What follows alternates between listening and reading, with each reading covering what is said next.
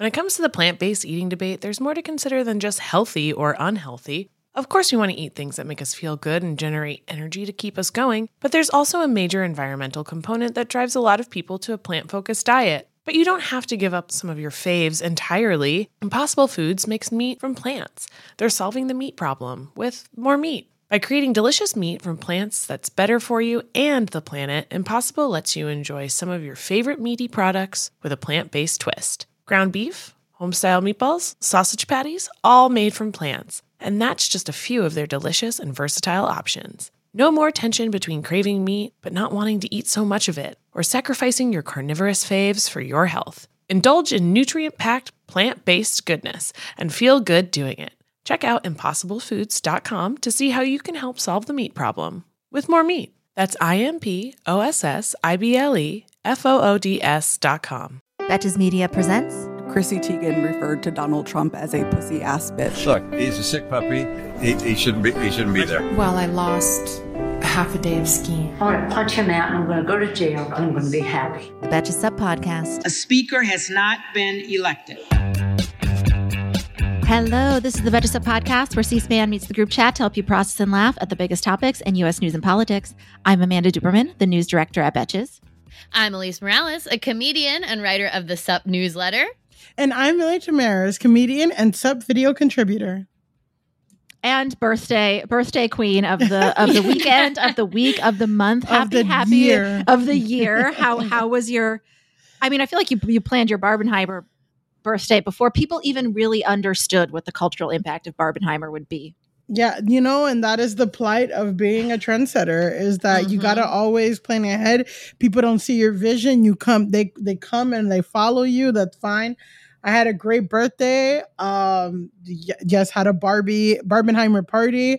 I will say, and maybe this is a reflection of what's going on in the world, but, it was Barbenheimer. Mm-hmm. But obviously, my friends, my circle was way more excited to do the Barbie. The 5 or 6 people of the party that did dress up Oppenheimer were a little bit upset. They're like, where's everybody? It was a heavily skewed Barbie, I will say. I went as the Kate McKinnon fucked up Barbie, and I just want to say that the costume was a hit, and if you guys see me wearing the same costume for Halloween this year, mind your business. Yeah, sure. Keep it between us girls who know that I test drove the costume at Millie's birthday and was like, this is actually pretty successful. I wish I had known that, because Mike and you and Mike share a birthday, or like a same birthday. Which day is your birthday? July 21st. His is the 20th, but we went out. We had like a long-standing reservation on the 20th. And also the thing about, I knew before moving to Brooklyn, I obviously knew that the neighborhoods are not close. I don't think I realized that I'm like just as far from Bushwick as I am from like the Upper West Side. Yes. But had I known that we could have but of course, had I known we could have just put on some black garments and then been the standout Oppenheimers of the evening. Yes. And I just was too intimidated by trying to out Barbie some of the people on that list. No. Also, people were like, oh, I want to go to your thing, but I don't want to dress up. And this is what my 30-something, not going to reveal how long of life, right? If you have a costume party, but you're like costumes optional, no one's going to dress up. No one's going to dress up. And then you're going to be dressed up as the only person at your party. So all of my invites are like, if you do not dress up, you will get kicked out. And I think that does intimidate people. And people are like, that's so much pressure. And I get it. But also, I don't know. Listen, you have a vibe you want to curate. It is a costume party. And everyone comes dressed up. And if you're not up to the challenge, then stay home. Yeah, which is just, whatever. But yes, it was hopefully great. The studios learn from this incredibly successful twin release. We're going to start with our number, which of course is still Barbie related. I mean, I know people can't stop talking about the marketing budget for this film, but the organic earned media is just, you can't even put a number on it. We're going to talk about it for the bulk of today's show. Again, today's number is $155 million. That is how much money Barbie made in ticket sales over the weekend, just in the United States. But globally, the film pulled in $377 million. It cost about $145 million to make. and then had an additional marketing budget of 150 million. So, I mean, if I'm doing math right, I'm not math Barbie, but it just sounds like Greta Gerwig already made the money back. Yes. For the studio. Yeah. In a weekend. And then some. And then some, yes. Already in the first weekend, which is impressive. Incredible. And women made up 65% of that audience. I guess I thought it would be higher, but the girls, gays, and theys, they came out. Yes. Oppenheimer pulled in about 80 million nationally. Again, that's compared to about 155 million for Barbie. But this was also the first time that one movie opened to more than $100 million and another movie opened to more than 80 million in the same weekend. All that to say, like, feminism helps everybody, because I feel like Oppenheimer definitely got a Barbie bump. It's not really any shade to Oppenheimer, but I know a lot of people who did no shade the double to feature. Mr. Oppenheimer. That's crazy. And his contributions. But I was actually surprised in my feed about how many people did do the Barbenheimer double feature of it all. Do you know who's going to do one and write about it for us? You're going to love this. Miss Caitlin Bird. Oh my God. I'm very thrilled to read about. But I'm also like, it was a lot of people where I'm like, I definitely think this person would have seen Barbie. Do I think this person would have seen Oppenheimer? I'm not 100% sure. I personally don't know if I'll be seeing Oppenheimer in theaters. Maybe I would watch it. That feels, for me, that feels like a home watch. Yeah, you're not going to go to a 4 a.m. IMAX screening like some people are. I would watch it at the Alamo, like have a dinner, have a few cocktails, dinner, snack, because it's 3 hours. Yeah. It's hard, like make a night of it. Call it the Manhattan Project. Yes. Go oh my God. Down. No, yeah, but for real, like, I can't believe people are surprised. Like, a 2-hour fun movie with multiple musical dance sequences where everything's pink, or a 3-hour extremely heavy movie about one of the worst atrocities that humankind has ever created. It's one of the best things we did and one of the worst things we did. It's really an immersion in the human experience, one that I'm not sure I'm up for. Barbie, yes. Yes, the best of times, worst of times. I'm kidding. So this reminded me, when I saw this, I was thinking about, like, of course, like, everybody goes to see Barbie and then spends money to help buoy Oppenheimer, just like the Women's World Cup players are going to have to share their money, but this is how feminism works. Some other fun stats here was that this beats the existing record for the best opening weekend of the year. Barbie also broke the first weekend record for a film directed by a woman that was previously held by Patty Jenkins for Wonder Woman. Yeah. And I had read in an interview from before this came out that Greta Gerwig felt really strongly that because of the success of that weekend and Patty Jenkins' success there, was kind of opened the door for her to sort of get such a big budget to make a movie like this. But that was lovely to read, but I couldn't help but think that in the year 2023, like, women still need like a proof of concept. It's like, let's make sure a lady can do it first. Yeah. And like the thing about, when we were talking about directing, it like when you view every movie production, and like this has helped me in like comedy and like pitching and TV, but when you view every movie production as kind of its own company, its own startup, and like you just think about how many startups are like head by women CEOs and stuff like that, because it just takes a lot of money and a lot of people to bank on you and to be in charge of an entire enterprise. Again, the marketing, it's all relying on like one person, and for it to be a woman is so rare. But again, like every minor success is proof of concept and stuff. So even though like Patty Jenkins and Greta Gerwig cannot be more different, like Wonder Woman, it was like a superhero movie and all this stuff, and Greta Gerwig talks about like the female experience and all that. Like, it is just like, okay, well, I guess we can put $300 million we can bet on Greta Gerwig to get the girlies out because Patty Jake, Right. It is like sad and crazy, but it just goes back to like the art of directing is so much like being a CEO and like the head of a company. So yeah. Yeah. And when you think about think about other like huge, like when you think about like a James Cameron, someone whose movies are these huge, like basically, I mean, James Cameron was a director before Titanic, but it's like when you make a movie that is successful on this level, what it affords you as a director to make in the future is so huge. So like the fact that Greta Gerwig has this enormous success with Barbie, her projects are going to be greenlit well into the future, even things that are like maybe more esoteric. Like I love Greta Gerwig so much. We were talking about this at Millie's birthday. Like I love her work. I think that she's so smart and brilliant, and the fact that she has this under her belt means that like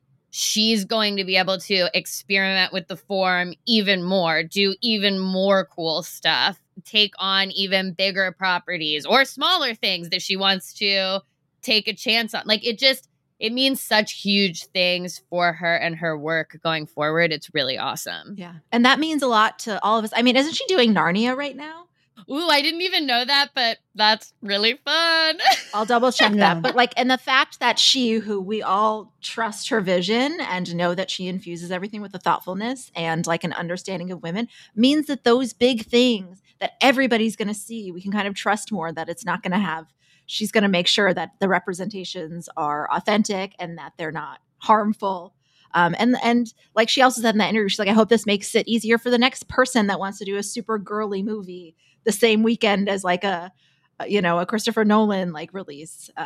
Which was all dudes. Yeah. It's really? all dudes. Mm-hmm. Yeah. There's it's like 20,000 famous male actors in Oppenheimer. Yeah, I guess that's just another thing is like leaning into the feminine.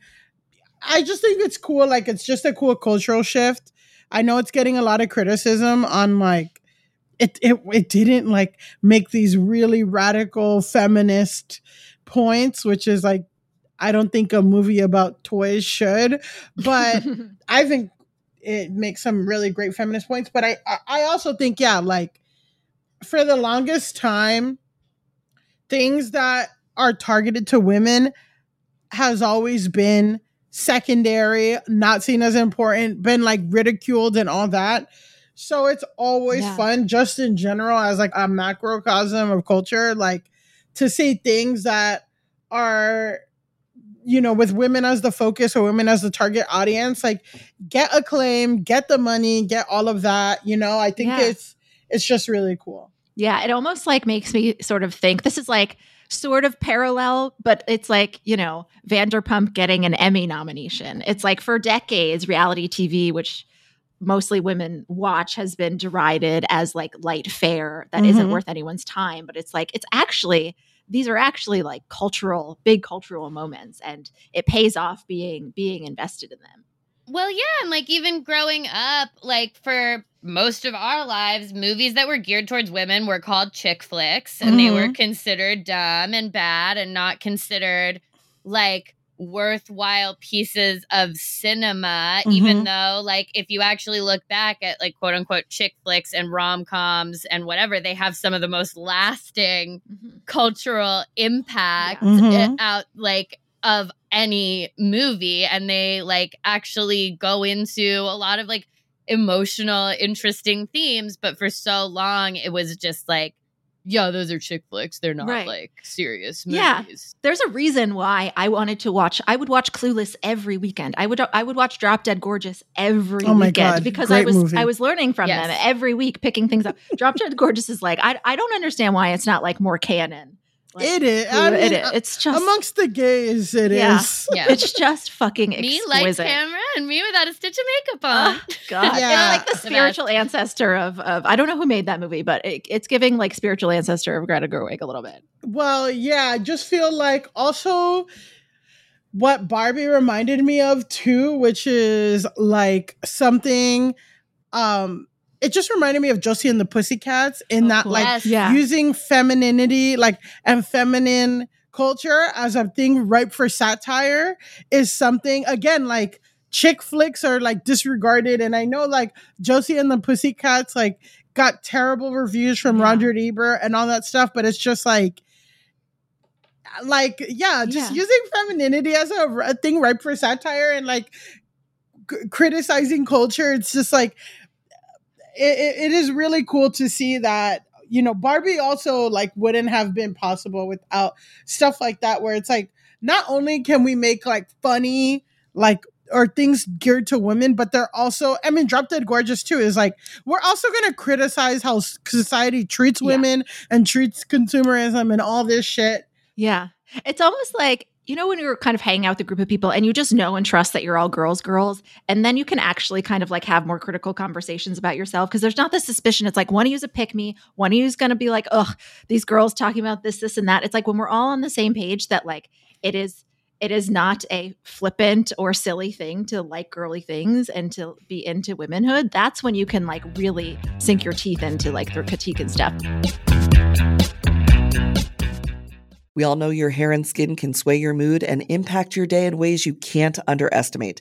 Sometimes what starts as a bad hair day quickly turns into a bad everything else day. I'd never found beauty products that really understood my needs, but ever since I switched to custom hair and skin routine with Prose, I've noticed so many benefits. Healthier hair and skin, yes, but beyond that too. Since I started using Prose, I've noticed consistently healthy hair. Even with all I put it through with the heat tools and the hairsprays to get this pompadour sky high, it smells great, it looks fancy on the shelf, and I like that it has my name right on it. This formula is made for V. Prose is made for people, not hair and skin types. Personalization is rooted in everything they do, from their in-depth consultation to their made-to-order model. From millions of possible formulas, only one is uniquely yours or mine. And Prose isn't just better for you, it's better for the planet. They're a certified B Corp, cruelty-free, and the first and only carbon-neutral custom beauty brand. They even have a review and refine tool, which learns from my feedback and adjusts my formula to keep up with the seasons and changes in my life. Prose is so confident that you'll bring out your best hair and skin that they're offering an exclusive trial offer of 50% off your first subscription at prose.com/feverdream. So get your free consultation, then 50% off at prose.com/feverdream. That's prose.com/feverdream. Hey, American Fever Dream listeners, I'm here to tell you that there is no reason to panic the next time you're searching for the perfect gift. Now you can use Gift Mode on Etsy. Gift Mode on Etsy is here to take the stress out of gifting so you can find the perfect item for anyone and any occasion. It's easy. Just tap or click Gift Mode on your Etsy app or Etsy.com. Then answer a few short questions about who you're shopping for and what they like, and Gift Mode instantly gives you curated gift ideas based on hundreds of personas. Now it's simple to find gifts made by independent sellers for all the people in your life.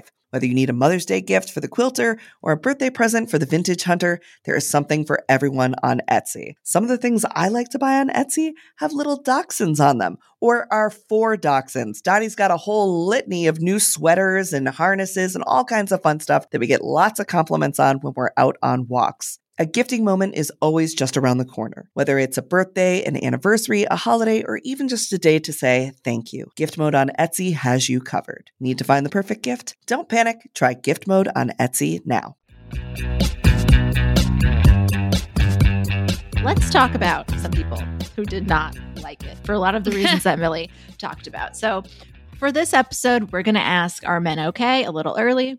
Not me. Goat's milk latte drinking. M&M's will not be satisfied until every last cartoon character isn't unappealing. Avocado toast eating insiders elite. That does not lend credibility to your argument. It makes you look mean. And I do suspect this gentleman we're going to discuss is probably going to join the fun sound that we play before this segment. So Ben Shapiro did not like this movie. Ben Shapiro hated Barbie so much and thinks it should demand so little of your time that he saw the 2-hour film and published a 43-minute review of it. In this video, he offers his thoughts on the movie before setting fire to a Barbie and Ken doll. He also took the time to go out and purchase or send somebody to purchase. I don't really want to play it or read a bunch of quotes because it's so predictable and boring. But one of the remarks that stood out to me that Millie was kind of getting at was he seemed genuinely most annoyed by the fact that the audience was mostly, as he described, quote, young moms and 6 to 8-year-old girls. And then he complained that nearly the entire cast was women. And so that made me wonder, it's like, yeah, you're a troll. You're going to react to all of these things. But it's like your fundamental beef with this is that it's not for you. And you just don't think it should exist. And you are spiraling that you have to set dolls on fire. This is another conversation we bring up all the time. But now there is a little bit of a cultural shift in which for the longest time, because men had so much power and so much cultural capital, everything had to be targeted to them. It wasn't seen as acceptable or funny or good or critical or anything if men weren't the core audience first. And then everyone else, queer people, women, this, that, like, can try to find like associations from the leftovers. And now a tiny piece, and that piece is growing little by little every day. A tiny piece of that cultural focus is like, you know what? How about we just make something not to men? Like, or like other people would want to hear it, or like, yeah. And it's in this shift, which I think people like Ben Shapiro, people like a lot of people who vote for Trump or, DeSantis is like, they did not think this would happen in their lifetime. And they are grappling with it. Like when it's like for the longest time, think about how many movies had mostly white people. Even like I'll watch like a rom-com from 2010 or 2012. And like it's always like at least now we'll have like a best friend that's black, or like the love interest is a mixed black girl. But like this is very recent, So and think about like everybody who had, all of our culture, E.T., like all these things had just like, but it's like now that it's just a little bit tipping in the other way, Ben Shapiro can't handle it. It's also genuinely hilarious to be mad the Barbie movie is for little girls. Yeah. Why are all these little girls seeing the Barbie movie? Why am I the only adult man at the Barbie movie? Like, what are you fucking talking about? What are you like, what's happening? Oh, God. And he maybe accidentally dressed like Ken in the music scene. Yeah. Oh, my God. Yeah. Millie, without giving any spoilers, because me and Elise haven't seen it yet, I did try to find a seat. I could not find a seat anywhere in Brooklyn this weekend at any time.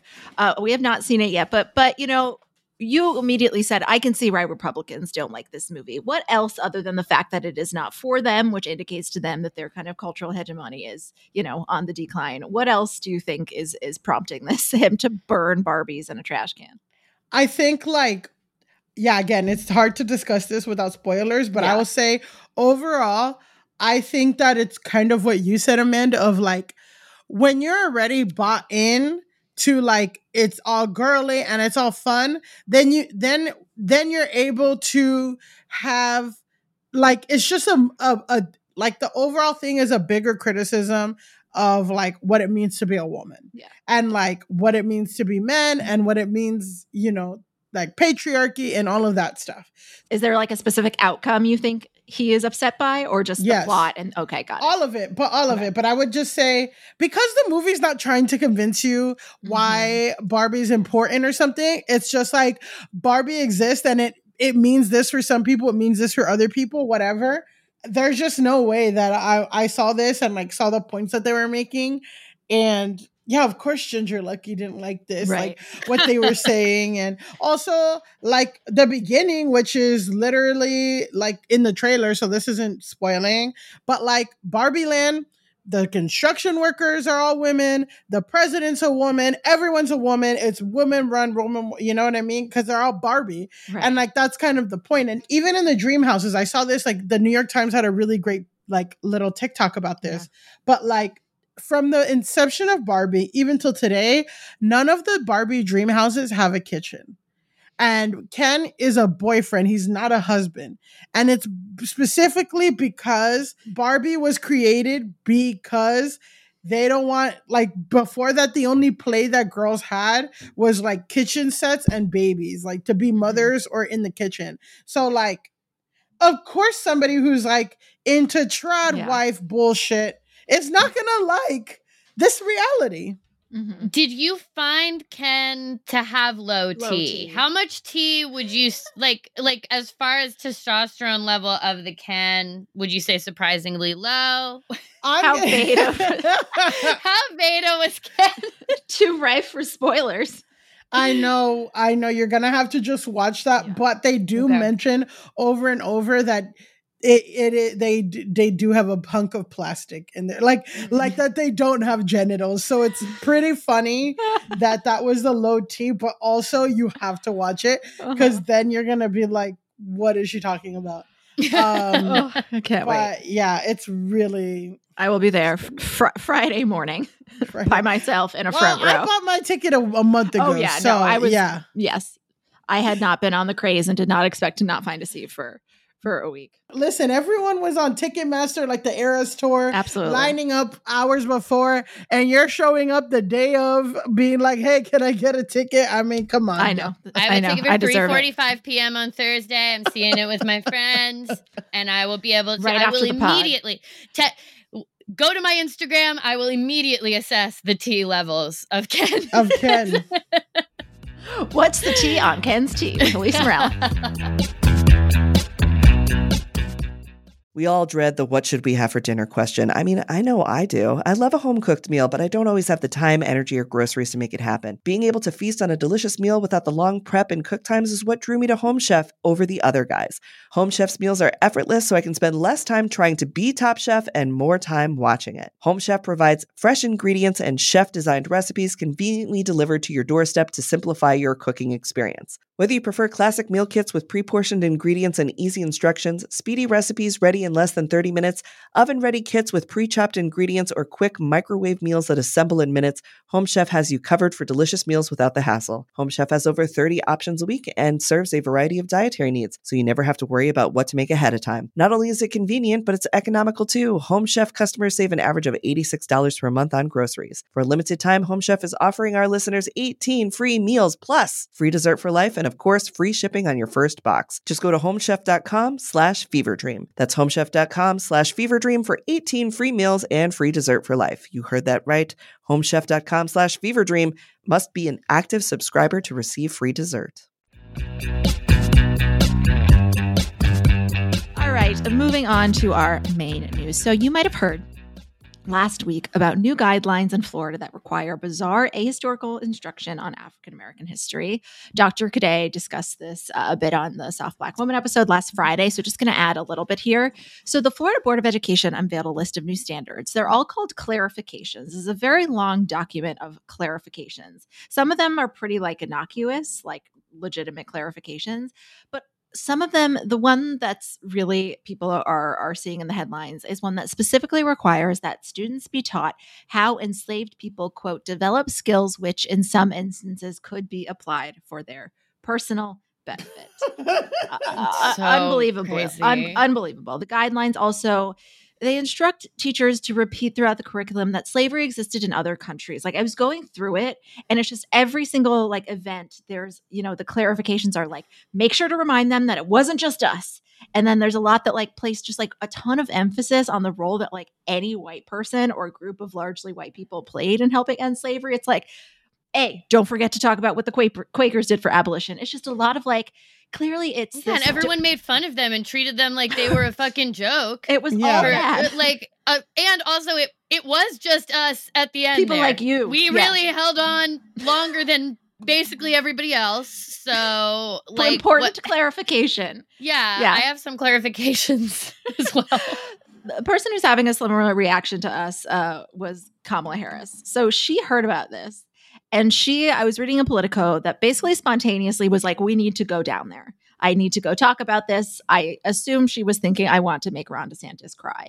So her team put together an event with education leaders where she made a 25-minute speech about, this portion about how enslaved people were treated, a portion that basically wants you, there's portions around certain race massacres where they want them to add violence was also perpetuated by Black Americans, but it's these were race massacres. By that where it's just what do you mean? Did somebody reach out and touch somebody as they were being fucking attacked? It's very dark. And so she obviously called that out, and she just spoke really frankly about the atrocities of slavery in a way that I haven't really seen such a high level person be this frank and candid and explicit about what, these people that are interested in book bans and, these parents' rights people are interested in eliminating from what kids learn. And she added that this is connected to the campaign to ban books, which she called a national agenda. This was definitely the most kind of media I've seen her get for a very long time. I think she took like a tone that we've kind of been wanting from her, reading that she instigated this trip and she, you know, was like, I need to go do this, and that she delivered on a speech that a lot of people saw and captured the feelings that a lot of people had. I thought was like a great move for her. Yeah, I mean, I think it's really important for like us to fight back against this and for her to talk about what this actually means. I think she like specifically called it gaslighting. Yeah. And I'll just say, like, you know, I went to public school in Virginia. Public schools in Virginia teach the Confederacy, all of that stuff in a very weird way that is not correct. And obviously, like, I have since learned the truth about all those things. But like, I mean, one thing in Virginia that is they really go hard on is they're like, Robert E. Lee really actually didn't like slavery, and he really just loved Virginia so much that he had to fight for Virginia because he loves Virginia. And it's like, okay, but actually no one was saying that you should abolish Virginia.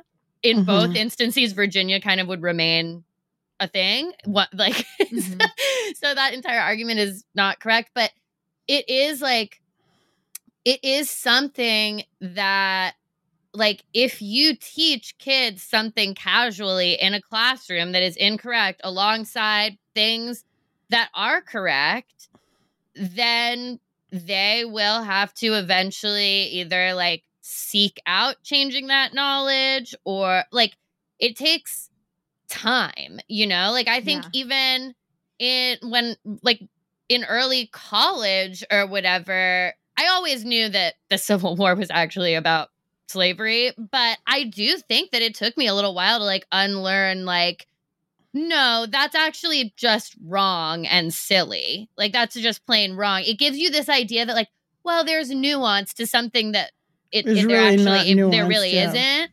And it is a really insidious way to teach kids that something that's really is as black and white as slavery being wrong has contours to it when it does not.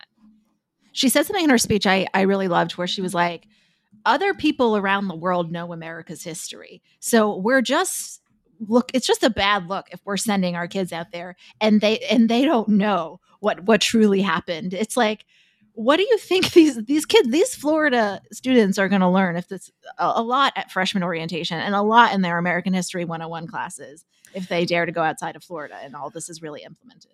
Well, that's also the thing, is that like usually the kind of motto is that high school and like elementary school, you learn like the sanitized version of Thanksgiving. And then in college, but like for Ron DeSantis to be even fighting for this for colleges, for public colleges to like have this shit is so sick. Yeah. They're blocking fucking student loan debt cancellation. They're making it harder for people of color to go to college and get that education. And then the education they do get, like, is completely skewed and just like not realistic. It is like all the point. And for me, it's exciting or like refreshing to hear, because for a long time, we've been reporting and discussing like Ron DeSantis is turning Florida into a fascist state when he did not win like by a big landslide. A big chunk of Florida is racially diverse, ethnically diverse. There's a lot of Black people, brown people, Asian people in Florida, and like he does not speak for them. For a long time, I just feel like the Democratic establishment strategy in Florida, sometimes I'm like, are they fucking seeing what's going on? Like, are they just ignoring it? Have they just completely given up? The most like political organizing I saw was like I saw, what is it, America Fiera and Zoe Saldana and all these people like did a campaign in Florida with Hispanic people like 2 weeks before the vote or something. I'm just like, this is not enough. Like, we need, so just seeing this kind of shit, I'm like, imagine if we had Kamala coming there often, or like some kind of something often, rallies, meetings, like This is what that's what we want to see in Miami, in Orlando, in Tallahassee, in Gainesville. Like, let's not, like, we can get Florida back. It's not impossible, but with all the Ron DeSantis is just getting more fucking crazy, and it feels like sometimes we've given up. So just to see this makes me so hopeful, so excited, and this is what we want to see from Kamala. Like, let's go, girl. Like, wake up. We can fucking do this. All the educational leaders too, who people have roots there. They're not going to want to give up because it's not as easy as like, everyone's just moving or this and that. It's like people have family ties there, you know? So I don't know. That's like what I was thinking when I heard this speech. Yeah, I said this in the newsletter, but it felt like kind of a return to Senate hearing Kamala, which is the thing that put her on the map, that got her the national recognition, that led to her running for president, that led to her being selected as the vice presidential nominee. Like, that is the version of her that I think people respond to the best. I also think that's the version of her where she's the most comfortable when, just watching her. Like, again, she's got that prosecutor background, that attorney general background. Like, she is doing her best when she's prosecuting the case against something and making an impassioned argument. And so much has been made about like kind of the weird space that she's existed in these past 4 years. But this was like, no, this is who she is. I remember I listened to a thing like her mom was an activist and stuff too. So it's like both of her parents. Yeah, like she comes from like an activist background, and so I felt like I saw that coming out in the way that she spoke out against this specifically. And it's just, I think it goes to what Millie was saying. I feel like Democrats play this game in Florida of like just trying not to upset like the people who are always going to be upset. Totally. Like to tiptoe around voters, like white voters, and then like Cuban and Venezuelan voters who in Miami, who like this weird behavior of like, maybe if we don't like make a lot of noise, they won't realize that we're also running. They're in this not race. voting for you. Yeah, it's like they're never going to vote for you. So what if we try to turn out people who are going to vote for you and make them aware of what you have to offer and make them excited. Noise. Yeah, make them excited to vote for you. That's what we just have been constantly saying. Like, rural white voters, Cubans, Venezuelans, like you're not going to turn them. Like, let's give up on that. Like, you know, or the ones who are turnable, but the ones who aren't, like, let's not, like, I think there is a younger generation of Cubans and Venezuelans who are, but the ones that are, like, hardcore, you know, I have members of my own family where I'm just like, you don't tiptoe around them. Right. Because they are activated always. They know that you're running. They're not going to sit one out for you or hear what you have to say. So why don't you activate the younger generation, activate the people who are activatable instead of trying to, be like playing this game for people who aren't going to vote for you. It's just like Republicans do not care about turning off people of color. You know what I mean? They're going to keep saying racist shit and all that stuff. And people are still going to vote for them. You know what I mean? Like, they don't care. They know that their base is their base and they're not worried about tiptoeing anything. Yeah. Like literal white supremacists, you know? And the people that can sleep at night voting for them, like, that's their own thing. But they still get vote. You know what I mean? So let's flip it on them, you know? They get votes by animating people on the issues they know that people get really motivated by. We can do that without activating people's like worst impulses. And just to put a final note on this before we get to our next segment, I felt like watching Kamala Harris, it's like, I feel like what they've been like she's like kind of like, I feel like she does best when she can spontaneously kind of like ad lib, and she has like a target that she can really like go for and attack.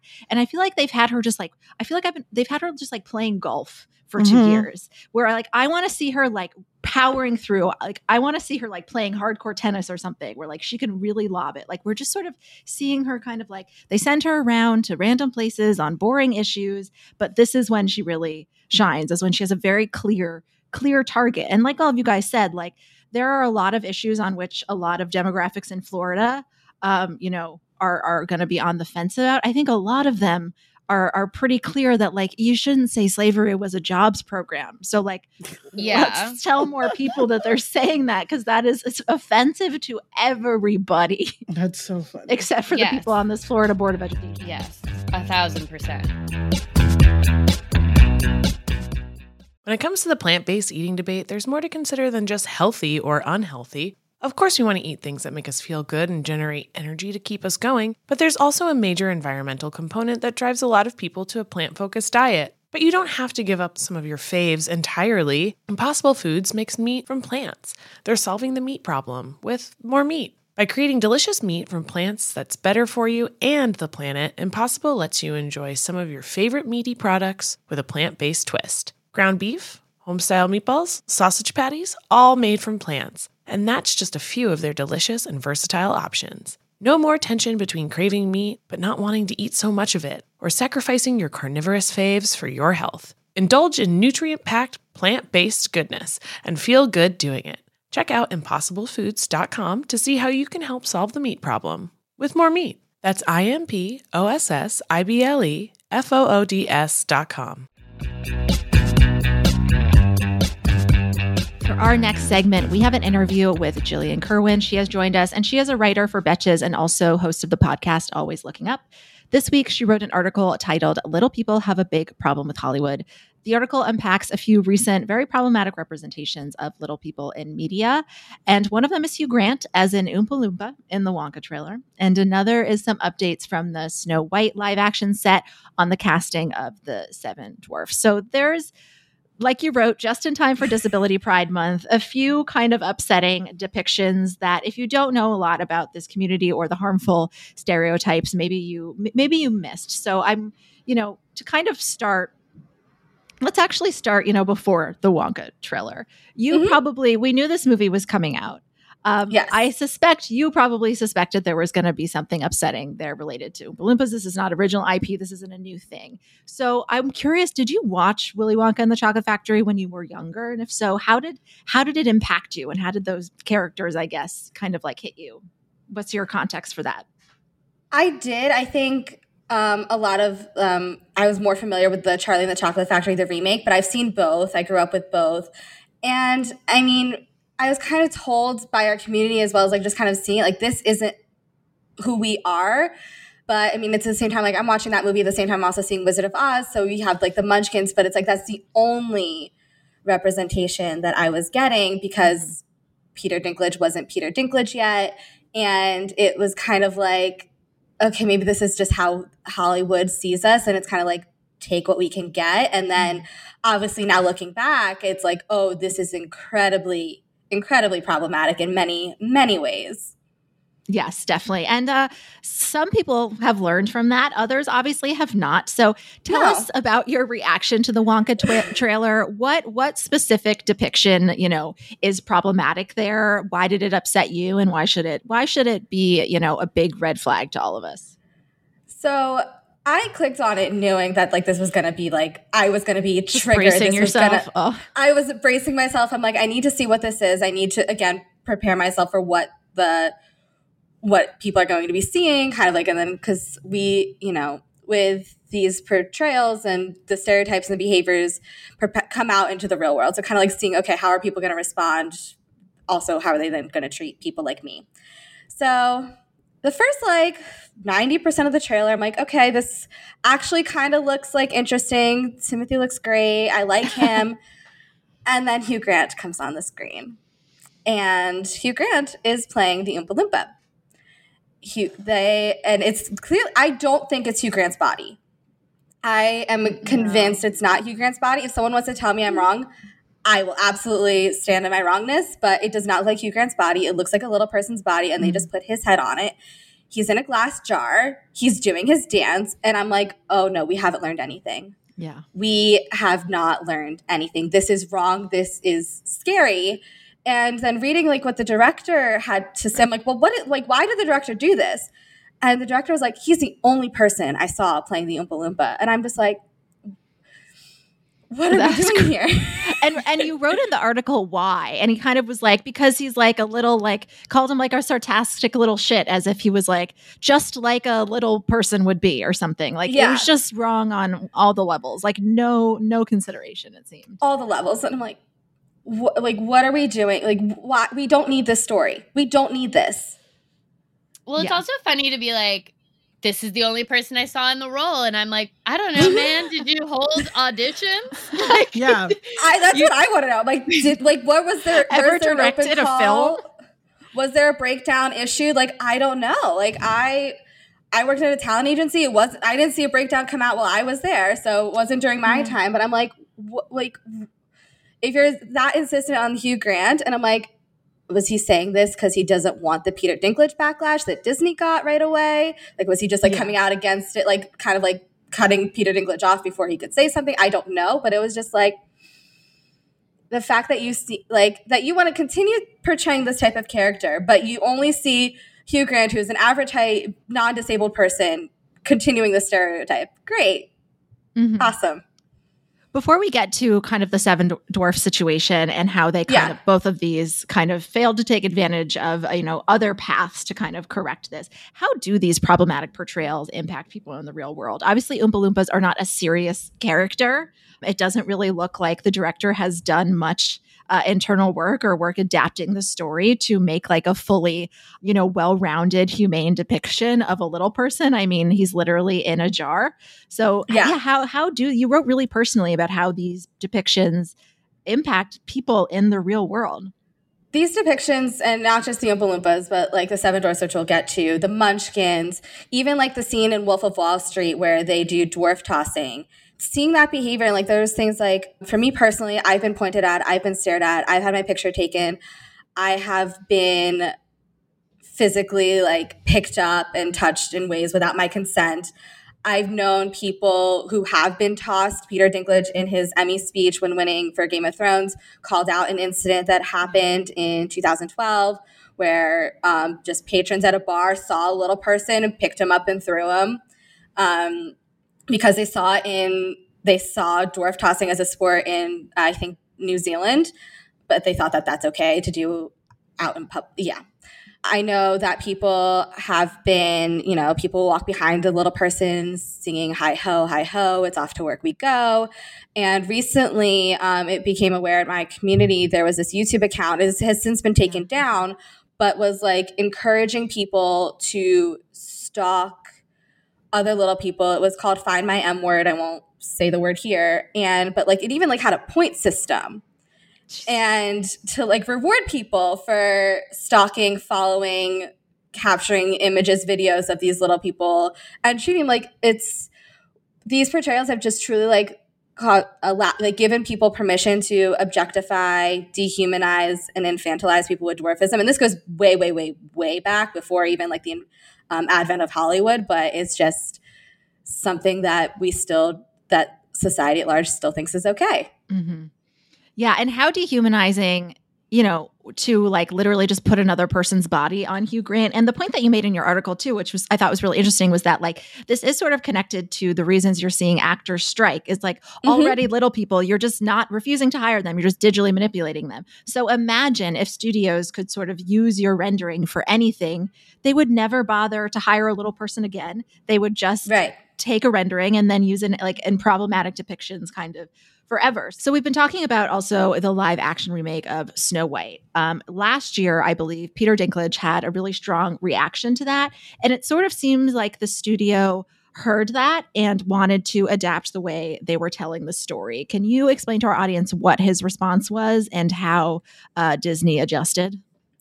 Sure. So this came, Peter Dinklage went on Marc Maron's podcast. I think it was like right after they announced that Rachel Zegler was playing Snow White, which I want to make clear from the front, he has no problem with, I have no problem with. That was not the issue. But Disney basically said, you are trying to score diversity points in telling a story that perpetuates such a harmful stereotype towards another marginalized community. That was the issue. And Peter Dinklage got attacked for it by people in our community who are like, you are now taking jobs away from actors. That's going to be how they respond. And that's kind of seems like what Disney said that they were going to do. And like, we're taking a different approach. And that's how people interpreted and then went after Peter Dinklage for that. Because, and I do want to be clear, Peter Dinklage is the exception in regards to like little people and their treatment in Hollywood. He's not the rule. So fast forward to like right after the Wonka trailer came out, I'm on TikTok and I see people talking about the Snow White photo. And I'm like, what is this? Because like I don't know. And I was like, okay, so let me look at it. And it's Snow White and the Seven Dwarfs, but 6 of the 7 dwarfs are being portrayed by actors of average height. It is a very diverse group of actors of different races, ethnicities, and there is one little person. And people were immediately like offended by it for different reasons. Right. People were like, see, this proof, you know, we were right to say Peter Dinklage is taking away the jobs from little people. Like, and like, we're coming to like to the defense suddenly of little people actors and like attacking Peter Dinklage. And I'm like, and I saw this, I'm like, no, Peter Dinklage had every right to say what he said. And this validates everything that he said. Because again, his issue wasn't the fact you're not casting little people actors. The point is you're telling the story when we should not be telling the story at all. And this is why.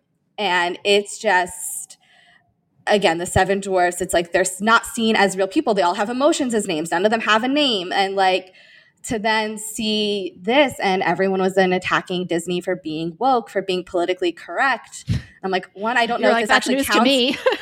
Like, one, does this count as being politically correct? Like, I like sent the picture of my mom before this. I'm like, is this technically political correctness? Because I saw like Megyn Kelly just said something about it. And I'm like, and then seeing, again, like, it's not the point. Like, we shouldn't be telling these stories. There are so many other stories and storytellers out there that have never gotten the Hollywood treatment and like deservedly deserve it. Mm-hmm. Yeah. And it sounds like, you know, with both of these stories, with, you know, not casting a little person to play a role that the director clearly wanted to be a person with short stature. And, you know, obviously, like, it doesn't matter if you're changing them to Snow White and the 7 kind of like gender racially vague sidekicks. The point was that like, these are all kind of out of this world, unserious kind of characters. And what you explore in the article is that there's obviously a tension there between like, how do we make sure that the opportunities there that like literally are for a person of short stature go to little people with, how do we make sure that, you know, these stories that just don't, like, if there's going to be an Oompa Loompa, have some like imagination and creativity around like making it an average height person, or like, so how do you think studios should approach this? Because I think it's as simple as just like talking to people, talking to the community. I think that's the first step. And they said they did. And I know that they talked to like a couple people. I don't know what those conversations were. And based off of what I'm seeing, I don't think those conversations went well. And I think Disney intended to try to like humanize these characters almost by casting them as average height actors. And which again, I'm like, but based off the response, it's clearly not what's intended. And I think people are now more mad that they can't make fun of the 7 dwarfs in the same way because 6 of them are average height. You can't call an average height person the M word. It doesn't work like that.